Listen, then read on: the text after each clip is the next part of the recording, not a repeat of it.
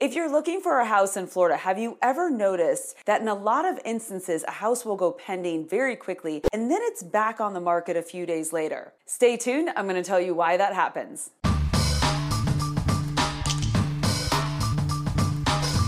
Hey everybody, Melanie Atkinson here, realtor with Smith & Associates in beautiful Tampa Bay, Florida. We all know that houses fly off the market right now. You barely have time to see them before they go pending. But sometimes you'll notice a house will miraculously reappear on the market somewhere 3 to 10 days after it went pending. What's up with that? It's actually a really important thing to understand, especially if you're shopping for real estate from another state. Every state has different real estate contracts. So I want to explain what's happening in Florida real estate contracts so you understand why sometimes houses pop back on the market. Brief history lesson for you. In the pre-Great Recession years before 2006, as a real estate agent, I never used an as-is contract. I think they existed, but in my market, they really weren't used. Then the Great Recession happened and we had a market full of short sales and foreclosures. We had banks that weren't willing to do certain repairs. We had sellers that were going to be foreclosed on if they couldn't short sell a home. In general, houses were not well maintained at that time, so as-is contracts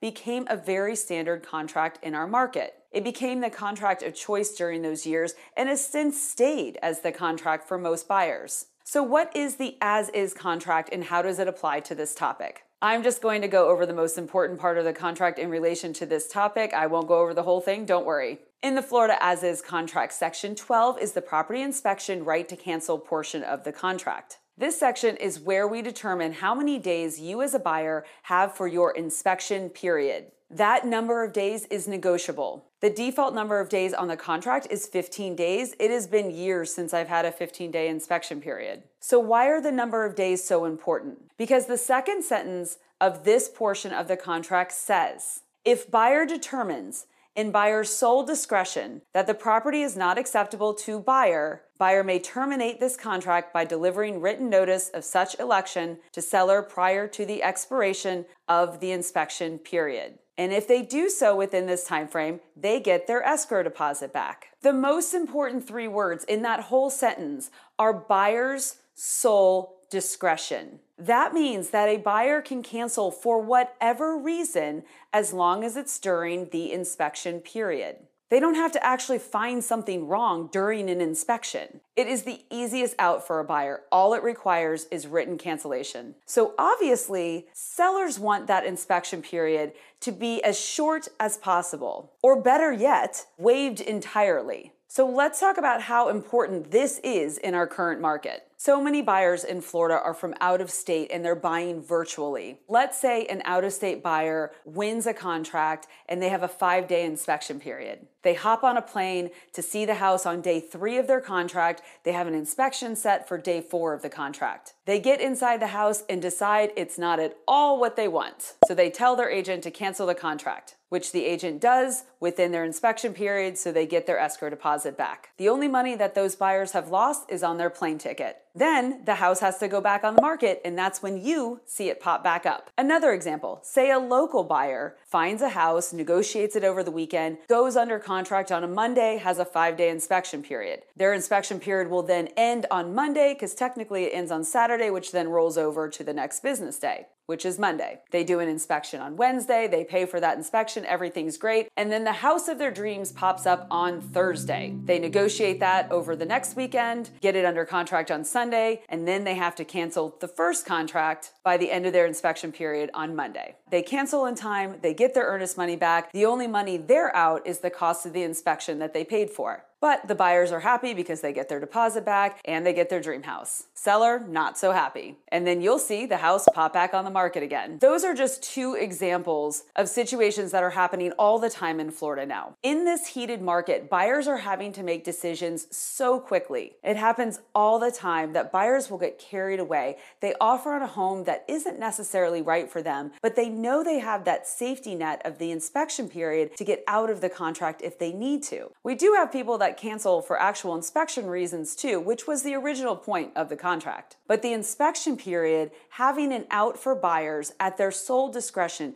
is the reason why you see so many houses pop back on the market. In a market where everything seems to be on the seller side, this is actually one of the downsides for them. So how as a buyer do you use this to your advantage? First tip, if you really love a house and you don't get that house, don't be afraid to ask to be a backup, an actual negotiated, signed backup contract. That way, if something does happen to the primary contract, you will just slide right in without the house going back on the market. Guys, this is one of my favorite tools for getting a house for my buyers in this crazy market. But I need you to be realistic about this. Not every seller is going to want to execute a backup contract. Maybe that seller wants to relist on the open market if the primary contract falls through. Maybe they just don't feel like going through the hassle of signing a whole other contract. Believe me, not accepting a backup contract is almost more common than a seller accepting one. A lot of agents and sellers will just say, oh, I'll let you know if something happens with the primary contract. Sometimes they do and sometimes they don't. It's the Wild West out there, folks, so do whatever you can if you really like a house to convince the agent and the seller to allow you to be an actual backup executed contract. One other downside to a backup contract that I want you to remember, sometimes the primary contract will be on much better behavior if they know there's a backup contract ready and willing to take their place. But it's still worth doing if you can. Second tip,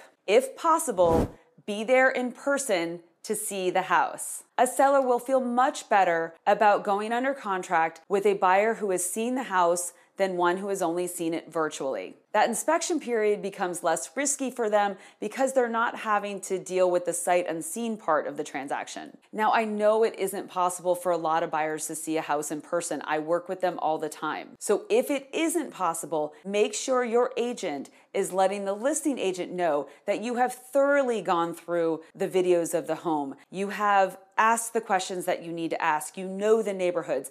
Anything you can do to convince the seller and the listing agent that you are not going to cancel because you haven't seen it in person. This is definitely getting trickier and trickier to navigate because we've had a couple years now where we have seen how often sight unseen buyers cancel contracts in comparison to ones who have already seen the house. Third tip, don't assume that just because a house has been under contract for a while and it is probably out of its inspection period, that it won't be back on the market. There is a financing contingency to deal with on some non-cash deals. We also have buyers cancel contracts and lose their deposits just because they find something else that they like better. Plus, you never know what hurdles buyers and sellers are trying to overcome in a transaction. One of my best stories from 2021 was a lovely family that was having a really hard time finding the perfect home. They needed a lot of space. There was a house that was pending and it was perfect in the perfect neighborhood, and it had been pending for months. They saw this house, they asked me to call the agent and find out what was up. I fully expected that agent to tell me to go pound sand that everything was fine with their transaction, but in actuality, it wasn't. Their primary contract had had a couple of extensions, and the last extension was about to expire. If the primary contract didn't move forward, then the house was going to be available again. So what did we do? We went and saw it. They loved it. We put in an executed backup offer. So the second that the primary contract expired, we then moved into first position. I felt like we had hit the real estate jackpot. Moral of the story, have your agent call the listing agent if it's a house you really like. The worst thing that can happen is they tell you no. My fourth tip is one that I really don't like to give, but I have to in the current market conditions. It has become pretty common for people to waive the inspection period. You put a big fat 0 for the number of inspection days. That doesn't necessarily mean that you can't or won't do an inspection. It just means that the contract is not contingent on the results of those inspections. And as a buyer, you can't cancel for any reason. If you do this, you have to be prepared to lose your escrow deposit if for some reason you change your mind or the inspection comes back with bad results. And escrow deposits in this market can be large sums of money, so you have to be careful. You may still have your financing contingency to lean on to get your escrow deposit back, but having a contract fall through because of financing issues is far less common than having it fall through because of inspection issues. It is a leap of faith and can be an expensive one. I typically only talk about it as an option for houses that are newer construction and in areas that I know are going to have lots and lots of offers. If that's the case, waiving the inspection period is almost a necessity to have a fighting chance in this competitive market. It's obviously not the best thing for buyers, and as a professional, I hate to even recommend it, but it is the reality of our current market, and I don't want to sugarcoat it for you. If you as a buyer are comfortable with that risk, then it definitely puts you in a better position in negotiations. But please be careful. My fifth tip is to present the other Florida purchase contract, the one we used way back in the day. I have always referred to that contract as the repairs contract because it allows you as the buyer to ask for a certain amount in repairs after the inspection is done. You can make those amounts really low so you don't scare the seller. Now, sellers don't necessarily want to do repairs, but they also don't want you walking away from the contract for no reason, which is why this contract actually protects the sellers more. As a buyer, you can't walk for any reason. It's mind-boggling to me that agents don't use this contract more, especially when trying to protect their sellers from buyers just walking away for any reason. Why don't they use it more? I think sellers sometimes will look at this contract and get scared that they're going to have to do repairs. But what they don't realize is that even on an as-is contract, buyers ask for repairs all the time. Please explore this option with your agent. It works really well if you as a buyer are committed to purchasing that home. If you want the easy out of the as-is contract, which is why most buyers want to use it, then the as-is contract is still the right choice for you. I hope this helps answer that burning question you had about why so many houses in the state of Florida pop back up on the market. And I hope my tips will help you get a house under contract in the state of Florida. As always, your real estate agent is your best source of information, so please consult them. You've been listening to the Melanie Loves Tampa Bay podcast experience. Thank you for your support. Consider subscribing if you want to learn about real estate, homeownership, or living in the Tampa Bay area. You can also follow me on YouTube, Instagram, Twitter, and Facebook. Links are in my show notes. Or visit my website, MelanieLovesTampaBay.com. See you in the next episode. With love, Melanie.